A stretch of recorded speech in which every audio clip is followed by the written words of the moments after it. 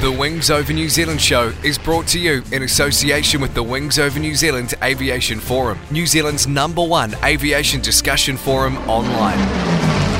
There you'll find discussion on all aspects of New Zealand aviation, from history to current affairs, and thousands of photos covering the Royal New Zealand Air Force, airlines, general aviation, warbird restorations, airshow news, sport aviation, home building, gliding, aviation media, and much, much more. You'll be in good company with other aviation enthusiasts, including pilots, engineers, warbird owners and restorers, historians and authors, modelers, aviation photographers, and many others. Sign up to the Wings Over New Zealand community now. It's free and easy. Just Google Wings Over New Zealand and you'll find the forum. Hi everybody, Andrew Gormley, CEO of Classic Flyers here. If you're interested in classic aviation and you want to get up close and personal to old aircraft and see some of New Zealand's aviation history, come across the Classic Flyers, Jean Batten Drive, Mount Maunganui, right on the edge of the airport. You can go for flights in old aeroplanes like Boeing Stearmans and Harvards. There's lots to see. Kids' parties happening here all the time. We have functions and function rooms, business meetings, and a great cafe with excellent coffee. If you'd like to be involved with Classic Flyers, we also have the volunteer groups who do all things from helping out with function work or just on the main hangar floor with visitors and guests or birthday parties, right through to engineers who get involved in restoring some of our wonderful old aircraft assets. These things are all part of New Zealand's aviation history. It's a great place and it's in a good location. Come and have a visit. Check out the website on www.classicflyersnz.com.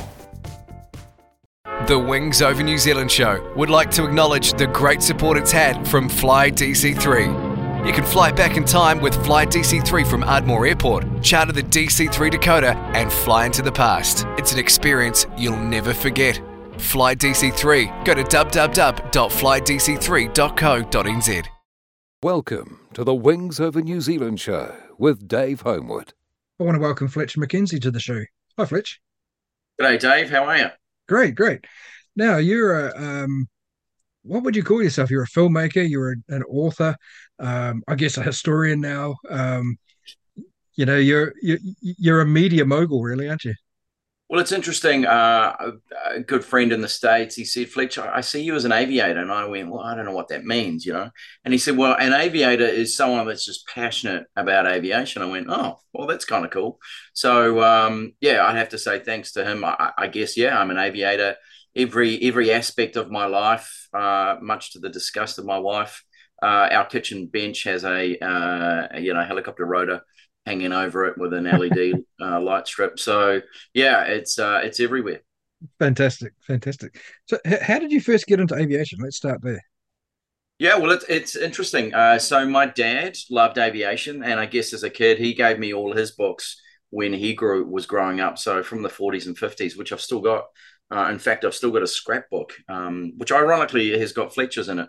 And I did sort of say, is there any chance you name me after plane? And of course, years later, I see all the family history of the middle name of Fletcher all the way through. So, okay. Yes, I know, sadly not related to aviation, but Dad, passionate. Obviously, as a kid growing up, making models. I've still got his handmade balsa P-40 Kitty Hawk that's hand painted, sort of late 40s, early 50s. And even with the little sewing pins in it as machine guns. So, Dad gave me that passion. He never flew. He worked with NAC. And randomly found a few letters from NAC, sadly, when he passed away. But, just a passion. And I guess it's been a great connection with Dad because, number of years ago now, I took him flying when I was doing my PPL and, just really enjoyed talking about Airbus and Boeing and all the different things that are happening around the world. Yep. So whereabouts were you when you learned to fly? Where'd you do that? Yeah, learned to fly at Hobsonville. So Air Force Base, Hobsonville. I was in the Air Training Corps, number 40 Squadron, and out in Howick. And learned to fly, did a gliding course actually with my instructor was Neville Swan. And the coolest thing was many years later, was actually as a tow pilot, towing Neville up into the Great Yonder. just getting out there and doing it. So I remember going solo at 16. I'll never forget it was a Blank, which is an aluminium glider, and I remember hitting the flowers were quite the heads of the flowers were quite long at Hobsonville, and as I landed solo, of course, freaking out, and I can remember distinctly hearing the petals hitting the front. Sadly, luckily it wasn't the ground hitting the front. It was just enough. And of course, and he did say, "Oh, your nose was down a little bit low." And I went, "Oh, okay, that was me hitting the daisies or whatever they were." So that was kind of cool. Excellent. And you're now with North Shore Air Club, aren't you? You're flying I did join North Shore. I was 18 years with Whenuapai. I've just sadly said goodbye to Whenuapai. We bought a Citabria a few years ago, and it's kept at Ardmore. So just found I wasn't flying that much at Whenuapai because I was towing there as well. But I'm towing at Drury in the Pawnee as well, and of course that's just a bit easier. They're actually exactly the same drive to Whenuapai or the drive to Ardmore/Drury. I've just tried to make life a bit easier, especially with teenagers. Okay. So, how did you get into the whole media side of things, filmmaking and that sort of thing? Good question. So, I sold my agency and I decided, look, I'm going to start getting into. Well, I had thought about doing a TV show because we'd done a lot of TV ads, especially in the car side, which I love working with cars, and a lot of European cars. We did Hummer and Lamborghini and all that good stuff. And it was like, I've been thinking about aviation, and then I was finally doing with a bunch of Australian entrepreneurs. We're doing some fitness stuff, and I was getting some filming. I had a mate actually from the Air Training Corps I was friendly with, really good cameraman. And of course we have a coffee, and it's like, I've been thinking about this, and he goes, mate, same. And so then next minute we got a media pass through some various serious letters to the Australian, I'm trying to think, for Avalon. So the big air show in Avalon, right, in Australia, in Melbourne. And of course we got media passes going, woohoo, we are now media people. So, and we look really cool. So we ran out and got some t-shirts and some hats made. And we looked the part with media crew on the back, and it was all, smoke and mirrors, of course. Yeah. And we said, we're making a DVD, which, of course, DVDs were big back then. And, of course, there was a few other people making DVDs, and there was a bit of, angst around, there's that other DVD company. And I said, well, this is silly making DVDs. So I flew to the States quite a bit. I'm in the Entrepreneurs Organization. And so just catching up with Americans going, well, does anyone know any distributors in the States? And so I got in touch with a few people, and next minute, staying in these really dodgy motels for 60 US a night. And I'm thinking, God, is my rental car going to be there tomorrow? And we finally got a distribution deal with a company, Riviera, who had just done a whole lot of US Air Force shows. So ironically, the hardest thing was we thought, great, we're in the money. And, looked at what we'd already filmed, and, we're kind of halfway there. And they said it looks really good and positive, and we're cool. Here's our bank account if you could just fill that up. And they said, no, we'll sell it for you. You need to produce it. So with many sit downs with my wife going, hey, I've got this crazy idea and we're going to make millions of dollars, but we have to mortgage the house. And Malcolm as well, borrowing money from his parents. And so we made the first HD show in New Zealand. Technically not HD now, not what they class HD, but back then it was. Yeah. So we filmed some incredible stories. We got up to Everest. We went all over the place with the air points. It was literally trying to beg, borrow, and steal. Air New Zealand gave us a flight somewhere. So again, it was pretty cool. I think it cost us $500,000 in the end to make. Wow. Okay. Ironically, we both said it was a great adventure, and if we never got the money back, it was worth it. But my wife hopefully doesn't hear this. But no, it was great. And really that was the start, right? The start of interviewing and talking to people and asking questions. And I guess it was really the start of me actually listening. I possibly wasn't the best listener. And then suddenly, you know, as I honed, you know, because Malcolm, he's behind the camera going, Fletch, ask this question, or, you know, so I like to think, you know, Malcolm kind of helped steer me with all his experience of just making sure we could get to the story and find the story, Right. or uncover the gold, as we called it. Yep. Yeah, because that's important. That really is. Yeah. Knowing what to ask in a way so that the actual story comes out is key. So yeah. Yeah. So this first series It was called Flight Path TV. Flight Path. Yeah, that's it. And in fact, we now have it. It's all in HD. Plus, you know, we went and filmed a lot of stuff with Timor Aviation Museum. So we've got a whole lot of stuff actually now online. Ironically, it's from thepilotseat.org. And there is a special deal for your viewers, of course, or audio people, or listeners, I should call them. So yeah, again, yeah, we've got all that stuff. So that's from thepilotseat.org, another New Zealand company, Vidzing. So a bit like YouTube, but again, high good content. I went and filmed some stuff at Warbirds as well, literally with an iPhone, just because Malcolm couldn't get there. So just some interesting other bits and pieces in there, and the money goes towards Warbirds to keep those flying as well. So oh, great, cool. Yeah. Okay. How many countries did Flight Path TV eventually get distributed to? Yeah, we got to 61 countries, which Wow. yeah, I thought was pretty cool. I'm trying to think his name. Our guy from Riviera, really nice guy, American guy, based out of LA, and then moved to New York. I suppose the bonus is he got a deal with Discovery, and that really sort of led us on the path, because we got a phone call from Discovery Australia, and they said, "Oh, I would like to meet with you." And we went, "Okay, cool, sounds good." Yeah. And they brought along this big guy, and I was going, "That looks like Richie McCaw."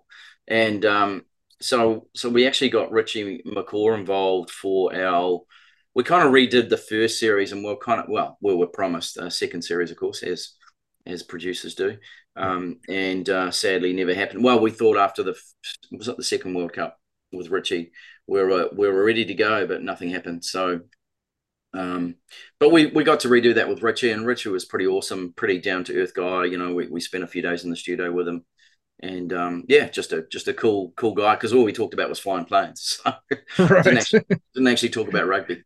So okay. Oh, fantastic.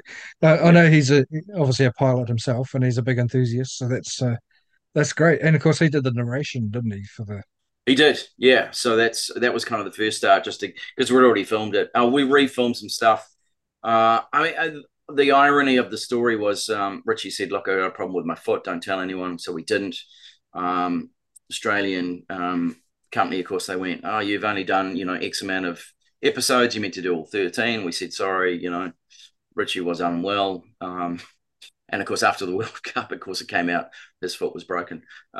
So, that's right. And I guess that gave massive trust. I mean, he just said, "Don't say anything." So we said, "No, okay, we won't tell anyone." Yeah. So it's kind of cool, right? Good old Kiwi trust. Your word is your word. So that was kind of cool. Yeah, definitely. And was it after that you started writing your books? Yeah. So where did I get to? Obviously, with the interviews, we met many pilots. We interviewed a lot more because we actually started series 2. So we actually had basically another series in the can, sadly. Okay. And maybe when AI sort of really kicks in, we can, because that was the real cost was, of course, producing. And you had to put that up front. And we thought we're definitely going to get a second deal. But again, it's just, TV's a hard game. It's a fun game, but it's a hard game. Yeah. And I went, you know what? I could probably make more money somewhere else, ironically, in aviation, which it's been as easy. So what do we do? So series 2, and interviews. My wife is an author. She is a real author. I'm just a gatherer of stories, I guess. Yeah. And she writes fiction, and she said, she's done really well. She had a publisher from the UK, and I guess it's been kind of cool to see her journey as well. And then it was like, she goes, "Well, you know all this aviation stuff. Why aren't you putting together a book?" And I went, "Don't be silly. My name's Fletch. That's who I am. Why would I do a book?" And again, it was until seeing what she was doing, and I went, okay, well, if we did do a book, how would we do it? And so probably the biggest thing was working out all the stories and all the people I'd met, and then talking with, I think it was actually CASA first. I did talk with the CAA in New Zealand, and then the FAA. FAA were really supportive, Okay. and that was probably and the guys actually out of the UK. I'm trying to think of the organisation. I'm pretty sure it starts with a C. Chirp, that's it, Chirp. So again, as I started working through, and where it did actually come from, Dave, was, I had a few close calls myself, and I remember a good friend and kind of instructor actually just gave me a Cessna 182 rating, Adam Malcolm, and Air New Zealand pilot, 8,500 hours, I think now. He said, Fletch, write it down, write down what you've done, and work out, what did you learn from it, and if the CAA do come knocking, which they didn't, and it was just a little airspace incident, which, we thought we were somewhere where we weren't. And from that, I went, oh, actually, there's quite a few pilots that kind of make these mistakes and write up a bit of a lesson. And so then it was like, well, why don't we put together a few lessons? Spoke to a few different people. Spoke to Matt Hall, who's a Red Bull air race pilot. He's kind of famous for hitting the water. I don't know if you at Perth. I don't know if you remember. I remember that. I've seen that clip many times. Incredible. Yeah. And so got to know Matt because we filmed quite a bit of stuff at Temora. We actually got a contract for many years until COVID. Thanks, COVID. And talking to Matt, and he said, yeah, happy to do an intro for the book. And so that was 81 lessons, which was GA. It even, we threw in a paraglider and just really general aviation. I did actually have it combined with commercial aviation, and a lot of my friends who are commercial pilots and GA pilots, which turns out is quite a small percentage, just said, Fletch, don't mix the two because they're very different. Yes, I understand we fly GA and we fly commercial, but there's not many people. So I really split the two, and then within a month I had 2 books out. So and that was 101 lessons, which is commercial, just because a lot of the stories are quite short. Yeah. And I'd never thought, because a few people went, oh, it's 101 as in, the sort of the genre of 101 things to do before you die and 101 things, which I didn't actually put that together until after it had been published. Oh, right. Okay. But yeah, 81 lessons and then 101 lessons commercial. And then, just talking to helicopter pilots. And I thought, well, why not a helicopter one? So GA, we did GA helicopters. Again, I'd done some time in the helicopter, and I have to take my hat off to helicopter pilots. Flying a plane's a bit easier than flying a helicopter. So, I was pretty impressed when I got to actually fly a helicopter and go, okay, there's a lot of stuff happening. And then military, I love the military side. So, and speaking with the US Air Force, that was kind of cool, right? Just ringing up air forces around the world, and US Air Force, US Navy as well. And then I got hold of all the different air forces. Sadly, New Zealand Air Force, again, weren't too happy releasing some of their stories. But again, Canadian Air Force, they were a little bit hesitant. So I had to get everything signed off. Every story I used, they wanted sign off just to make sure what was being published, which, I kind of understand. Yeah. So the helicopter one's actually got 7 air forces around the world.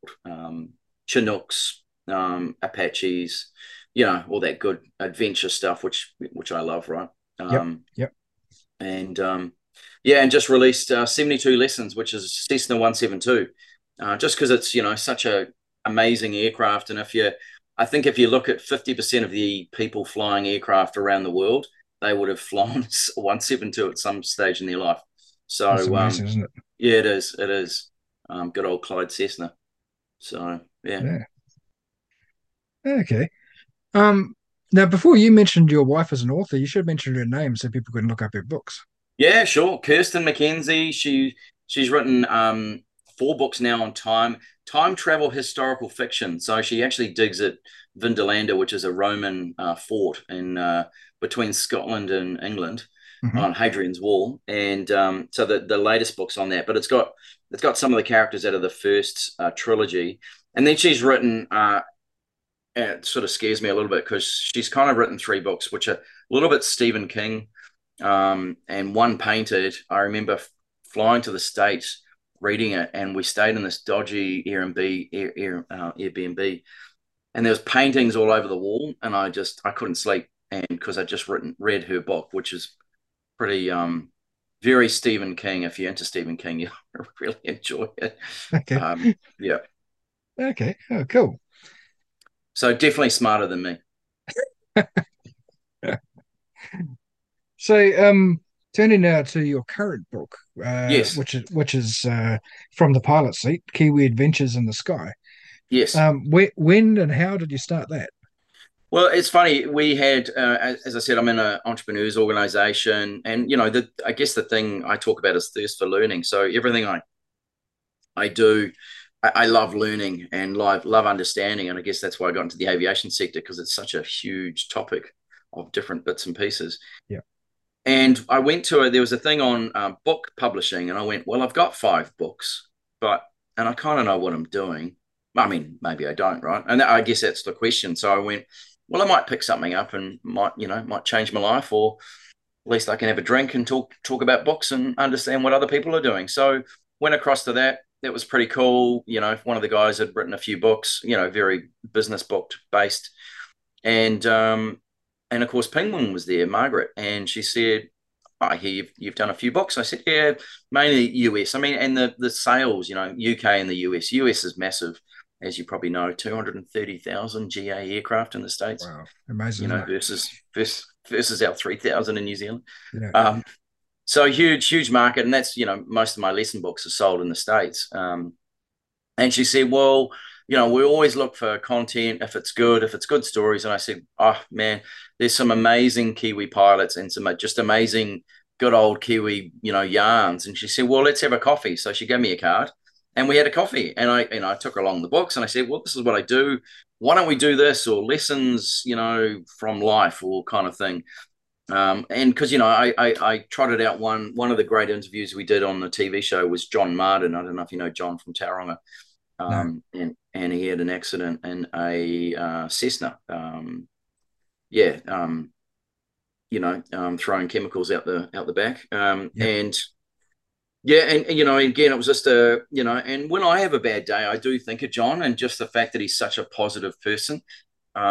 So, I take my hat off to John and think, in the TV show, we've got a shot of him, 70% of, burns to his body in hospital.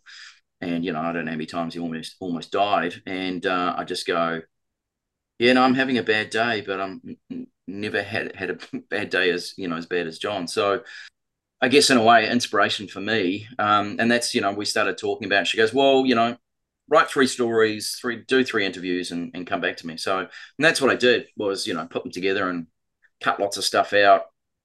And I do teach storytelling, which is pretty cool. So to entrepreneurs. Yeah. So I get to, try and work out what I teach, Yeah. which is kind of cool.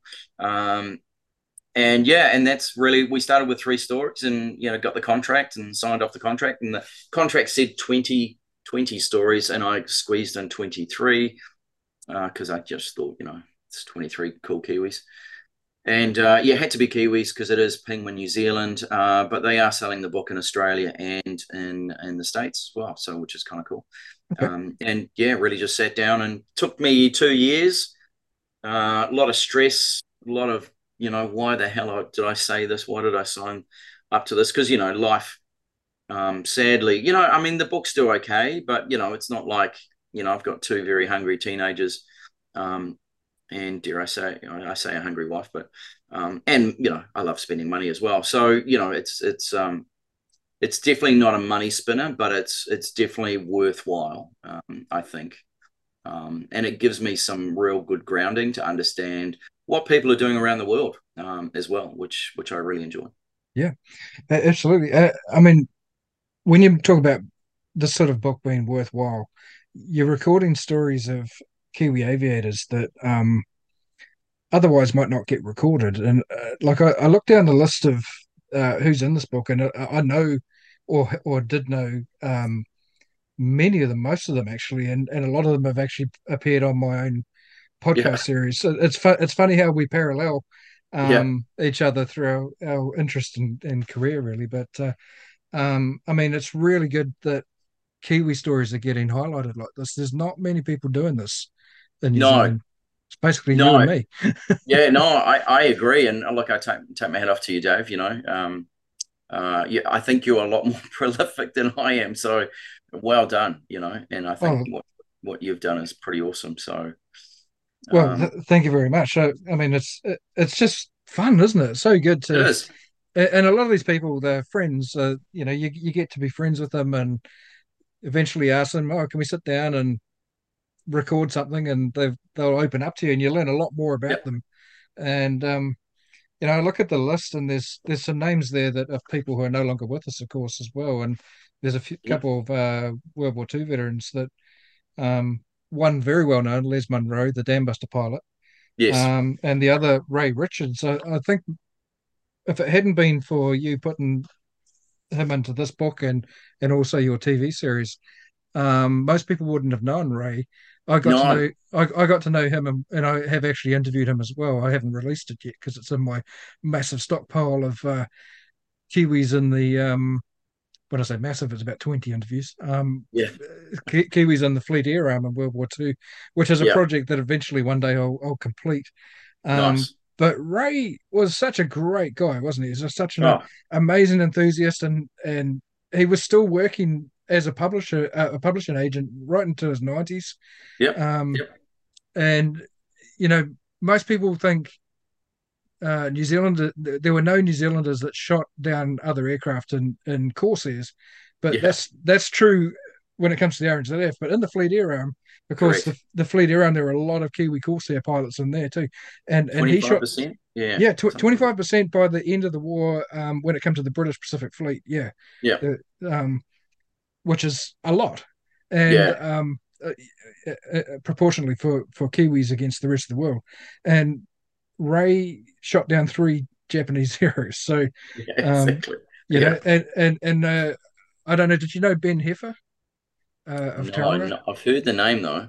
Okay, because Ben Heffer is another one that shot down another Kiwi that shot down a Zero on a different occasion. But one of the Zeros that Ray shot down was on Ben's tail, and he saved Ben's life. So, Yes. yeah, Ben Right. was always very grateful to Ray for So saving that's his. that's I've actually got that in the book because he does talk about it. Because for years later, he always went. He'd see him at an event, and he'd always say, he's the guy that saved my life. Yeah, So that's it. I saw yeah. that myself. I got invited along in 2009 to the last big Fleet Air Wow. Association reunion, and they told me that story in person, which was the first time I'd met either of them, and it's bloody amazing. Some of the Yeah. stories of the Fleet Air guys, Kiwis just don't know. And I'm No. really good that you have highlighted one of them.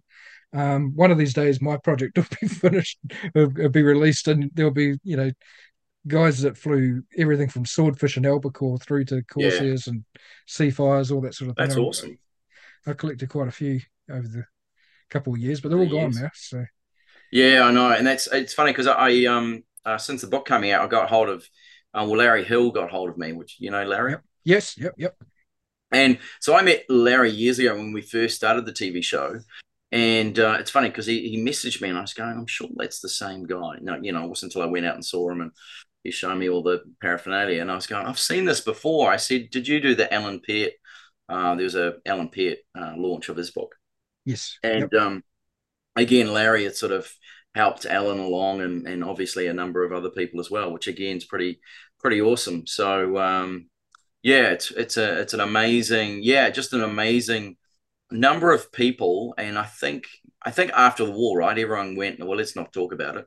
Yeah. So it all sort of got a little bit subdued, which I think, like you said, the stories are there and they're just such a magical, not magical, but just a great story of understanding and getting through. Probably the biggest thing that I've seen is resilience, right? I mean, Yep. when I interviewed Les Munro, we did it twice actually, once down in Tauranga and in the Lancaster at Motat actually. Okay. And just hearing what he actually went on to do, as mayor of Waikato Yeah. and everything else, and where he came from as well. And I don't think we ever put it in the TV show, but he even remembers eating rats as a kid, and just during the Depression. So you're just God. going Yeah. God. different world, eh? Absolutely. Yeah. Yeah. He was an inspiring guy. I met him a few times and I got to interview him the once, which is on the WONZ show. You can listen to that as a two-parter. But yeah, I mean, there's so many of those Kiwis out there that did amazing things during World War II, and that there's not many of them are well known to the public, and No. it's great to get these stories out there. Yeah. Yeah. The other one, the character I love Ray, Yeah. and we flew him down in a Sea Sprite to see the Corsair. Yep. And that was old Jason Haggett getting him down. So it was the first time since World War II he'd actually sat in a Corsair, which was pretty amazing. And of course, great to see the Corsair flying again. Yeah. But yeah, Doug Brown, he was a character. Like, just laughed his head off every time he told a story. And just loved listening to him. And we saw him at 485 Squadron one time, getting him into the Spitfire. I don't know if you were there. I think it was about 2009 as well. Yeah, probably And was there. yeah, and it was just so cool, right? And you could hear him shouting and screaming, trying to get into the Spitfire. Yeah. Which was pretty funny. Yeah. Those events that they used to have at Whenuapai for 485 squadron reunions, that I went to two or three of them. Yeah. And they'd get a couple of Spitfires along, and one time they had a Mustang there as well. And I mean, it was really great to see the old boys, but they're all gone now. No, I know. Yeah. You and I, we're really privileged to get along to that sort of thing, and we've got the memories of it. But we're not going to see the likes of that sort of event anymore in the future. No, and it's funny you say that, because that was one frustration with the TV show, because Malcolm and I were literally trying to make money elsewhere. Yeah. And that was just like, well, let's go and film. We met Alan Peart and we go, yeah, we'll come down. And of course, we just didn't. It's just too busy, sadly. Yeah. So I'd have to take my hat off to you, Dave, and you've made a real effort. So sadly not enough. But I guess that's the other thing is, there were, talking to, I don't know, Stu Boys is passed on as well, but the Burmas, the different, I suppose, the different areas, talking to Macca about his time in East Timor. Again, there are those, I suppose they're not seen as cool as World War II. Not that cool is the right word. But again, right, I guess that's one thing I've been trying to work through in my mind. Who are those other pilots that have done some pretty amazing things? Yeah, I mean, you're right. The likes of Malaya and even Vietnam aren't really up there in at least the New Zealand psyche of being in the same standing as the World War II pilots. But there's, you talk to those guys and you suddenly think, my God, these guys are amazing. Yeah. I've talked to guys who flew Venoms and helicopters and forward air controllers in Vietnam and stuff like that, and their stories are just as worthy of note. Yep. In my opinion, anyway. And that I'm making an effort now. I really am making an effort now to try and get more of the post-war stories recorded, because I realized about a year and a half ago, there's very few World War II guys left, and that had been my focus. And so last year, about July, I started recording some of the early vampire pilots. Okay, cool. And I did a on the Wings Over New Zealand show, I did a vampire month in November, nice. I think it was. And so there's each week for 5 weeks, I put out a different interview with a vampire pilot, and 3 of those guys were early vampire pilots. One of them was ground crew and 2 were pilots. And they'd all gone to Cyprus, which is something that most New Zealanders are completely forgotten about. Yeah, totally. And then the fourth one was Jim Barclay, who was a later vampire pilot. and the fifth one was Brett Emeny, who Oh, owned wow. and flew one at the time. And I Yes. look back, only this week I realised three of those guys are dead now out of the five that I Yeah. recorded just last Yeah. year. Yeah. Yeah. So Yep. it makes these recordings so much more special when you realise that we can't actually go and talk to them again now. So No. Yeah, um, well, and and Brett, sadly, passing on, it was probably one of the hardest weeks I had. yeah, Um, yeah, and it was I was going down to Ohakia to sort some stuff out, and I said to Brett, "Look, I'm coming back up the coast," which wasn't quite the way home, but I yeah, said, "Look, why don't I come and see you? We have a cup of coffee." I mean, I've known Brett for years, and we've interviewed him and filmed him with the TV stuff because we did a few Tauranga DVDs. And and I guess he did trust me. And I said, look, I'm not here to try and make anything up. I'm just here to tell a good story. So, and we got there and we started talking. I said, well, do you mind if I record it? And so 2 hours later, um, and sadly half the stories I didn't even use. But again, one recording it, and of course, the fact that he did pass on, sadly, and Faye, I could send the recording. So the family's got the recordings. He's in the book, and yeah, yeah, he's got a great story. Again, inspirational for me. The business that he's built is just phenomenal. Um, absolutely, yeah, yeah, absolutely, just amazing. So pretty cool person, and very lucky that I could tell a story. yeah, absolutely.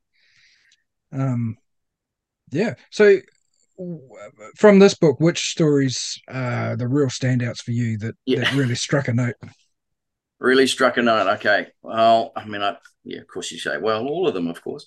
Yeah, Um, the ones that I guess the resilience, I mean, there's Easty, right? So I don't know if yeah. you've met Easty.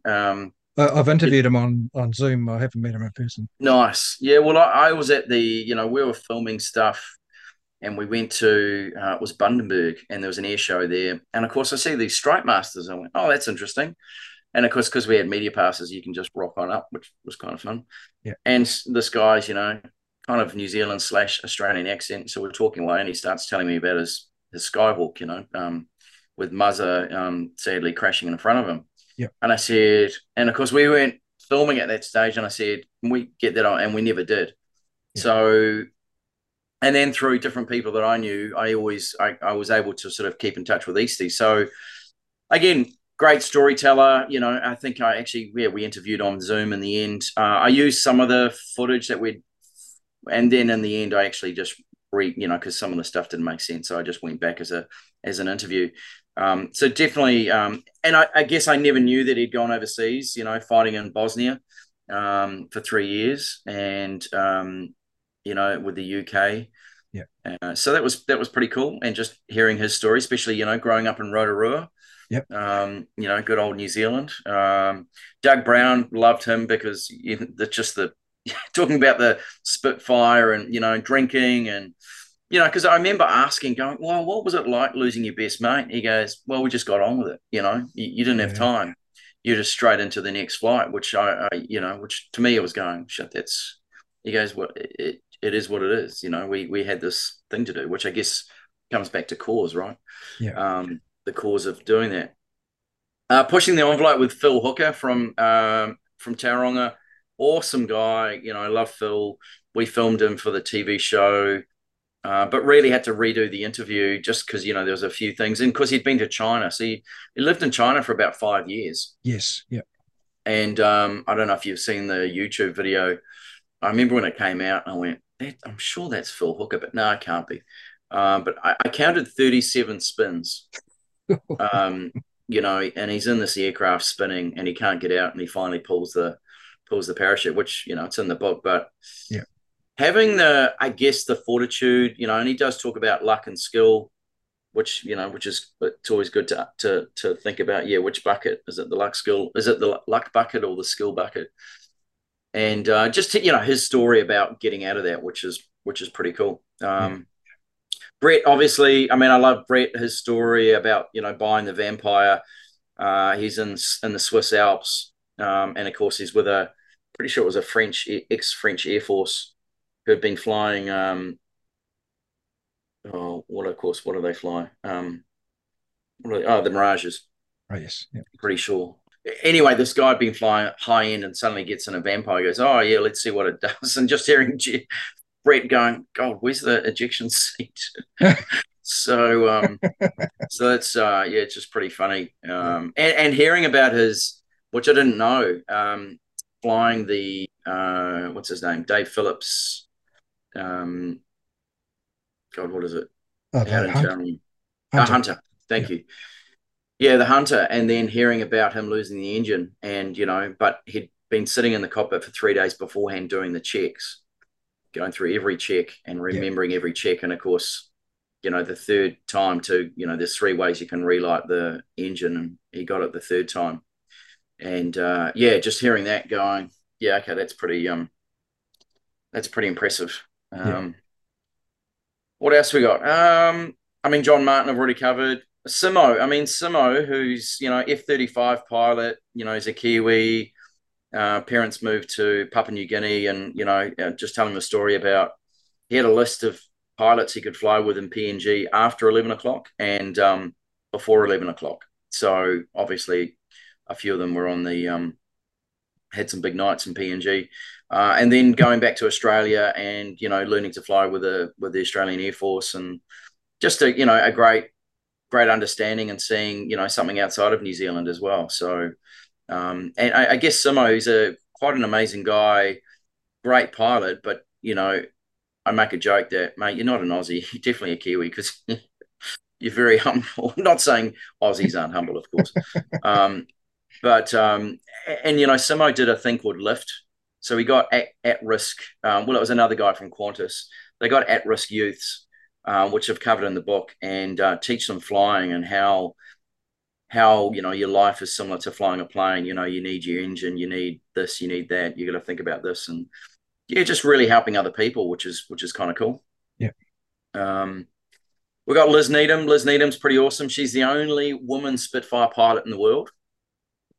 And a bit like you say, we don't realize how lucky we are in New Zealand. And again, very accomplished lady, amazing. She owned Ardmore Flying School, pretty smart. She was a pilot for Air New Zealand for 30 something years. Yeah. And just a down to earth person. And loves planes, which gets my take, of course. Yeah, no, she's awesome lady. Yeah. Of course, she also, as well as flying Spitfire, she also flies the Kitty Hawk, which she owns, and she flies the Mustang as well. And I think she's probably the only woman in the world that's probably since the ATA that has flown all 3. Yeah, true. On a regular basis. So definitely. Yeah. Who else is a favourite? Well, and she is a favourite. It's a sad story. So Louise Choppy Patterson. And, she's built an amazing business, and hearing, I guess, as a female in such a male-dominated industry back in especially the 70s and 80s, and hearing how she got through and, has achieved so much, but sadly losing her son right in a helicopter crash, which, for me, I've got 2 girls, and ironically, one of them's gone solo this year, age 16, and I'm going, oh, yeah, okay. Yeah, no, aviation's good fun. Yep. Just listen to your instructor. Yeah. Don't listen to your dad. Louise the Choppy. She's pretty cool. Great lady. I've got D-Bond as well, another great lady. Yes. Done some great flying overseas in America. So there's a few ladies. Ann Johnson as well. She's a great glider pilot. The cool thing about Ann is, the stories were a little bit disjointed because I was pulling them from when we did the interview down at Classic Flies, actually, many years ago. So I said to Tiger, who's his son, and I said, look, I'll fly down and catch up with Ann again and just try and clarify and just make sure I've got everything right, because that's the last thing you want to do is publish something that's not quite 100%. So, and just hearing that the coolest thing about, it was the 70s and 80s, and it was a World War II oxygen mask I had to use, which was powered by a motorcycle battery. Just good old New Zealand. Yeah. By the seat of your pants, making it work. I think some of her records still stand, which is pretty awesome. Oh wow, okay, Yeah, interesting. yeah.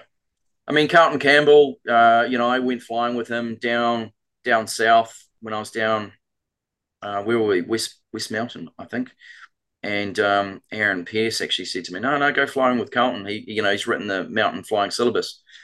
And doing some of the stuff with Carlton in a 172, and I said to him, "I'm not comfortable doing this." And he's going, "Well, hang on.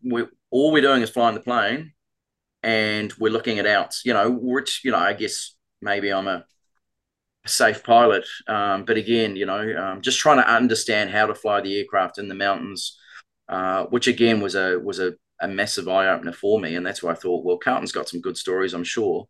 And he lost his fingers, and I've always heard these different urban myths about how he lost his fingers. And when I interviewed him, he told me. And of course, the hard thing for me as well, Penguin have edited, and the stuff that I thought was good, they've cut out or. And again, it's what you do when versus my other books, which of course are my books. Versus this is a Penguin edited book, and it's not a negative, but it's like I guess I kind of missed the little nuances around some of the stories. So yeah, Carlton's got an amazing story, and how he got back into flying after the accident, Right. which again, resilience again, I think, which then I suppose you jump to. Good old Dennis. Dennis, amazing story. Helicopter pilot, but of course started flying Tiger Moths and top dressers and all that good. Dennis Hartley, and he's Ruatoria to Taiwan. Next minute he's in Taiwan with all these contracts, and through India as well. So again, good old Kiwis, just learning and being good old Kiwis, and then getting these great contracts around the world. Yeah. And then you've got the McKenzies, of course, ironically, no relation, but they are obviously related somehow. I met Macca and Keith at the same time, actually, down at Oaxaca. That was 2007, I think. I don't know if you're down there for one of the big open days. It could have been 2010. I'll have to Yeah, look that up. I think I went to both those, but Yeah. um, And, I guess there is a mixture. I suppose, you asked the favorites. I guess the cool ones for me are the part, I suppose the partners. So you've got Brett and Faye, obviously daughter of Brett, which pretty cool. You've got Scott, who's the son of Keith. And then you've got Frank and Liz, which are, married, which is kind of cool. yep. And yeah, who else we got? Terry and Abby. So Terry Delore, I had a chat to Simon Galt. I was towing at the Gliding Club one Christmas, and we're having a beer afterwards. And I said, "Simon, you must have a few stories with your Thunder Mustang." And he goes, "Mate, if you want a story, come and meet Terry." So off we went. And a few beers later, I said, "Terry, I should have recorded all that, but I'll give you a call." So and just the fact that Abby, is again in the gliding world and doing, I guess following in her dad's footsteps, even though she wouldn't say that. But again, just the way that I guess osmosis works in families, right? If you look at Dad. I mean, Dave, how did you get involved in aviation? You joined the Air Force, but was there family interest? Yeah, well, actually, my dad, from the age of about 3 or 4, his parents moved in right across the road from Ardmore, and it was Okay. 1943. Wow. And so they were just building the base. And so as he was getting, age 5, 6, right over their house was Corsairs and Kitty Hawks and Yeah. all the Awesome. other things that were based there. And he used to tell stories of Corsairs coming through their fence when they overran the runway, because the runway that's no longer open, if you look at Right. the house that's right at the end of that on the northern side, that was their house. It's behind Oh, wow. trees. Yep. And so there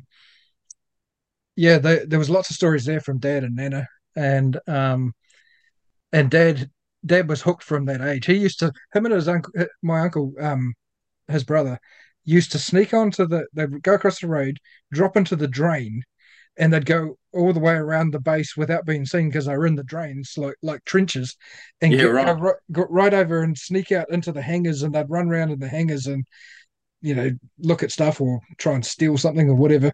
And Yeah. I remember him saying that one time they were in this drain, and apparently there were, I think he used to say mutton birds. I don't know whether this is true, but he reckoned there was mutton birds that would nest in the drains, and the fire engine had a Bren gun on it, and they used to drive around and shoot into the drains to try and scare these things out from stopping them nesting there in the nesting season.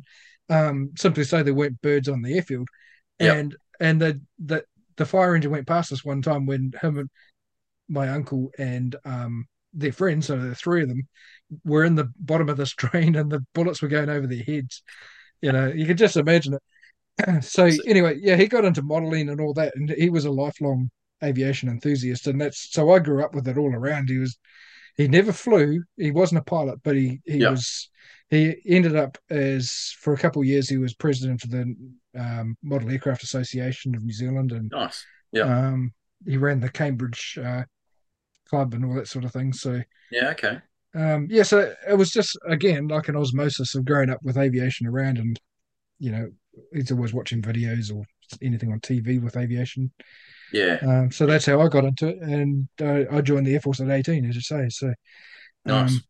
but really, with the interviewing stuff, I got interested in talking with veterans when I was in the Air Force at Wigram, based at Wigram. Yeah. Right. Yep. Used to go down to the Wigram Museum, and the guides there were all World War II guys and women. And so I'd go down there on a Sunday to have a pie, and I'd always end up having a cup of tea and a pie with these guys, and they tell me all these great war stories, and um, that's what really got me into the history. And years later, I kind of realized, God, I wish I'd been recording some of those stories, and I actually started doing so. Yeah. um, and yeah, that's I've been doing that for about 20 odd years now. So Yeah. It's amazing. yeah, Oh, very cool. Well, and that's it, right? So that osmosis of picking stuff up. Yeah, I never dreamt that my girls would be interested in aviation. I mean, I just thought, hey, well, their own people. And yeah, next minute, Sasha's, she did a navigation course, and then she's going, oh, I'm going to go solo. And I went, oh, are you sure? Are you sure? I said, well, we do have a plane, so you can fly that if you want. But no, she hasn't, ironically. okay. So yeah, Well, that's cool, right? That's great that there's another generation coming along that will yeah, be, and you've got common interests. So yeah, totally, totally. So I guess, those are my favorites. Yeah. yeah. Well, that's. Have you got plans for any more future books? Have you got? Yeah, I have. Because I love tail draggers and aerobatics, I've started, and I started a few years ago. So I've basically got a few interesting stories. It's been hard to actually find tail dragger slash aerobatic stories. And people go, yeah, I've got a good story, but I'm not going to tell you. Right. Going, okay, so it sounds dodgy. And yeah, so at first it was going to be tail draggers, warbirds, and aerobatics, but I think I've got enough now to try and look at, maybe eking out 3 books. I don't know. I've got to try and work that out. But I mean, the reason I thought with Penguin, one, because, we're published through Squabbling Sparrows Press, which is, literally a few of us sort of got together, a few different authors. So learning, I guess, again, learning from Penguin and how they've launched and how they've done it, which has been an amazing process. Obviously a smaller cut, but again, just been really good to sign with such a big publisher. Yeah. Really, where I want to go is again the States. We've got this. I'm not saying I'm not going to do New Zealand again. So definitely there's definitely another book, hopefully from the pilot seat for Kiwis, Aussies as well. I've got quite a few contacts in Australia, and there's some pretty crazy stories in Aussie. But the States is probably the next one that I really want to push, just because I feel, Americans there's a lot of aviators, and especially the military side, which I love and enjoy. I think there's some good gold. Malcolm and I actually, we've pitched it a few times, animated, war stories animated. So reanimating war stories. And during COVID, we actually almost got a few, runs on the board. Netflix were interested because, of course, no one could actually act. Yeah, good old TV, the TV world of disappointment. So we never quite got there. So we researched quite a few amazing stories out of the States. And since then, I found quite a few more. We interviewed a B-17 pilot, Charlie Cook was his name. Again, just pretty cool hearing his stories. And one of his planes was called Lady Luck, and you hear the story about Luck, and you don't know how they managed to land the plane in France, how they actually managed to evade capture and then get back, and then next minute they're back on a B-17, Oh, wow. rebombing. Wow. So yeah, just some pretty cool stories. So yeah, it's never going to stop. Yeah. So yeah, Oh, like that's you, awesome. right? You keep going. You do, you do. There's always something around the corner, and there's always another interest that you want to follow and Yeah. keep on going.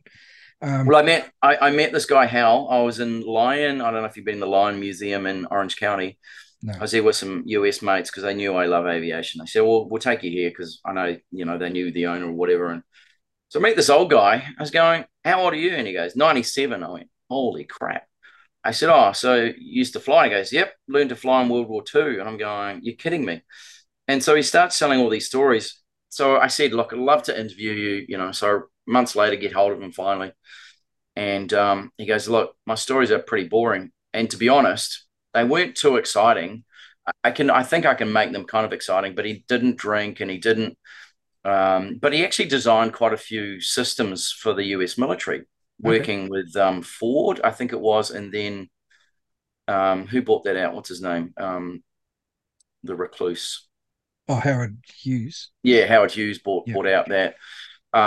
So again, right, it's just amazing. You just bump into these Yeah. random guys that were working in a museum.